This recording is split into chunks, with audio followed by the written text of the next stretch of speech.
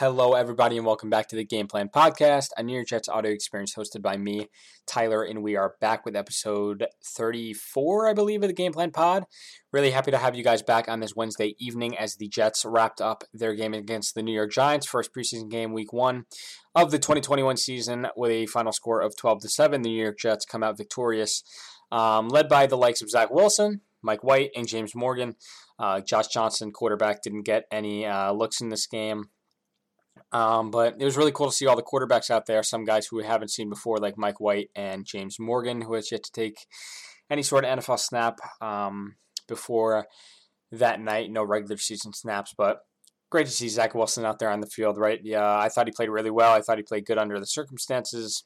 Of course, the Giants, I believe they had some of the first-team defensive line out there, but none of the first-team cornerbacks, linebackers, or safeties. So, given the circumstances, I thought he played well, and I thought he played up to standard, as we thought he might have been struggling a few weeks in camp. But really, all that doesn't mean much, right? When you step onto the field, the real field of MetLife Stadium, and show up and show out there under the bright lights in East Rutherford. So that was really cool to see Zach play well.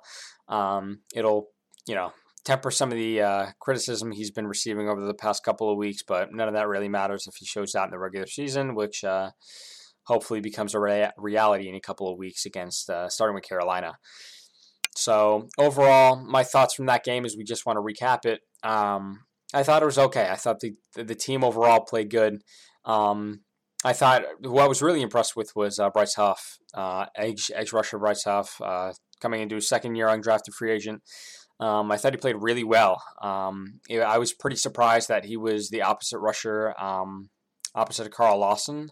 When they came out in the starting defense, Lawson only got one series, I believe, and then he came out. I believe he had a nice rush on the left tackle for one play, and then that drive was basically over after a C.J. Mosley tip and a few incompletions thrown by Mike Glennon to the Giants. But I thought the first-team defense played really well when they were out there, albeit Mike Glennon was under center for the Giants, and they had their first-team offensive line, though, and the Jets were bringing pressure. They were getting through, albeit, again, the Giants' offensive line was ranked, I believe, 32nd or close to that last season. But overall, you can't come out anything but impressed with the Jets' defense, first-team defense, and second-team defense. Their secondary, those young bucks, I thought they played pretty well.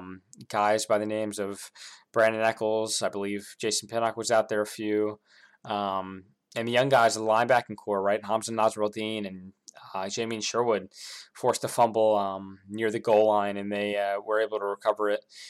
But overall, I thought they played really well. I thought the team overall played better than they were expected to play, from the scrimmage to a lot of the training camps where, the beat writers were writing like, yeah, these guys aren't playing up to expectations, or this unit's not playing well, or this unit's not performing how we thought they were entering the summer. But all that really gets swept under the rug, right, when they really step onto the real grass field and they see, or the turf, and they see an opponent across from them and they dominate. And I think that's what the Jets did to the Giants for the majority of that game. I believe the Jets on offense put up 358 yards or something crazy like that in a preseason game, which is, beyond ecstatic.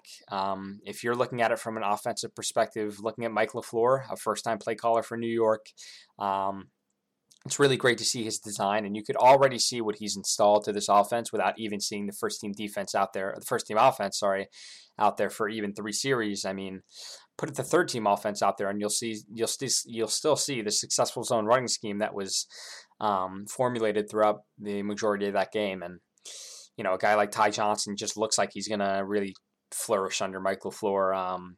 He had a few great runs. That first run early on to the left, to the side of Becton, ran for about 10 to 12 yards, and then another one backed up near their own goal line. Zach handed it off to Johnson again, and he ran another 10 yards to pick up the first down to get them out of trouble on their own side of the field. So it's really important for that unit, that running back unit and that offensive line unit to gel early, and Mike LaFleur has done a great job early on, as it's been really...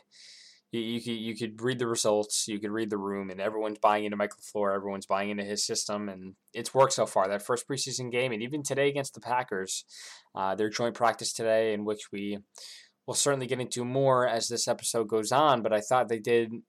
I wasn't there, of course, but from the reports I've read, the running game is still flourishing, right? Even if the offensive line pass protection didn't work in their favor today, guys like Michael P. Ryan ran for a 12-yard TD, as Connor Hughes noted, and it's really cool to see this run game work against a team like the Packers as well. I mean, of course, some runs got stuffed, plenty of runs got stuffed. It's a 13-3 Packers team, but I mean, it's still outstanding to see some of these guys really work their tails off, and it's paying off so far into these joint practices and hopefully into this second preseason game on Saturday in Lambeau Field at 4:25 p.m. Eastern Time. Yeah, I mean, that's really a recap of the Giants game there. I came away pretty impressed with Zach Wilson and overall pretty impressed with the defense. And Robert Saleh, right? I thought he really handled that game well. He had one successful challenge. And he really taught guys up like Denzel Mims. I mean, Mims' play for a 20-yard gain on a pass that was thrown 5 yards to the numbers on the outside was ridiculous. And now you see some of what Mims brings to the table in terms of playmaking ability for a guy who fell all the way down to the 7th on the receiving depth chart, it was reported, due to eating bad salmon, right? He lost 20 pounds and he really couldn't make it back up throughout those 2 weeks that many players were getting his reps. And in that preseason game, I think he showed who he really is. He's a hard worker, a gritty player, and a guy who will step up in the face of adversity, and I think he showed that. And if I'm Robert Saleh, I look to get Denzel Mims some first-team reps this week. And I'm not just saying that because he played well in a preseason game. I'm saying that because of all the things we've seen during this training camp, I think it's time for him to get a little more respect and a little more time playing in a room that does host a bunch of really talented receivers, but I think Denzel Mims is right up there with them. So, yeah, that's my little rant on Mims, but I think guys like Corey Davis played great. You can't wait to see Elijah Moore and Elijah Vera-Tucker on the field. Elijah Vera-Tucker, of course, with that pectoral injury. You hope to see him in that third preseason game for Robert Saleh, but he'll be ready for week 1. I believe there's no worry there.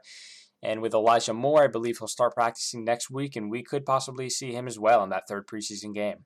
Elijah Moore, of course, the flashy wide receiver who has made headlines in this training camp thus far. Little bit of a setback right here, right? I wouldn't maybe call it a setback. I would call it a little pause in his development with a quad injury, but he'll be back in no time, and I'm sure the Jets are really pumped to have him back in the next week or so. And Elijah Vera-Tucker, of course, no worry about him being back for week 1, and he actually got some individual drill work today. No team drills, but he was in pads, so that's a really good sign. Didn't practice fully, of course, but he should be. I think if the Jets really wanted to play him in the second preseason game, they could, but they shouldn't. You want him 100% healthy for week 1. You want him 100% healthy next to Mekhi Becton, who has struggled some, right? In these joint practices, played pretty well in that preseason game, although he only got a small sample size, couple drives, but I think he's given a great test here against guys like Za'Darius Smith, Preston Smith, and younger guys that we really haven't heard about in that Packers front. I mean, it's what made him 13-3. It's what's going to make him a Super Bowl contender this year. Nothing much has changed with the Packers. Still that same notoriously good team who just sticks around in the NFC and doesn't really give teams an easy road game at Lambeau Field, right? So, yeah, that's really it with the Giants. The Packers joint practices. The Jets also have a joint practice there tomorrow on August 19th at 11:30 a.m. The play-by-play by the Jets beat is also incredible. You love following those plays. I mean, it doesn't all mean that much, but really shout out to those guys. DJ Bieniemy and Connor Hughes do a great job there, and of course Rick Shamini and Dennis Wazak and guys like that. So, all right, well, without further ado, I think we're done here. I appreciate everyone sticking around for this episode of the Game Plan Podcast. Make sure, if you haven't already, check out my Instagram at New York Jets Game Plan, Twitter at New York Jets Game Plan, and check some of my stuff out on the Jet Press. I wrote an article not too long ago on Chris Herndon, who has not been showing too much in camp, but hopefully he can make a name for himself as the regular season is close to getting underway. A few weeks away, guys. So we're this close. You stick around for a few more weeks, and September 12th, which the Jets play the Carolina Panthers, will be here before you know it. So I appreciate everyone sticking around for this episode of the Game Plan Pod, and I will see you next week for episode 35.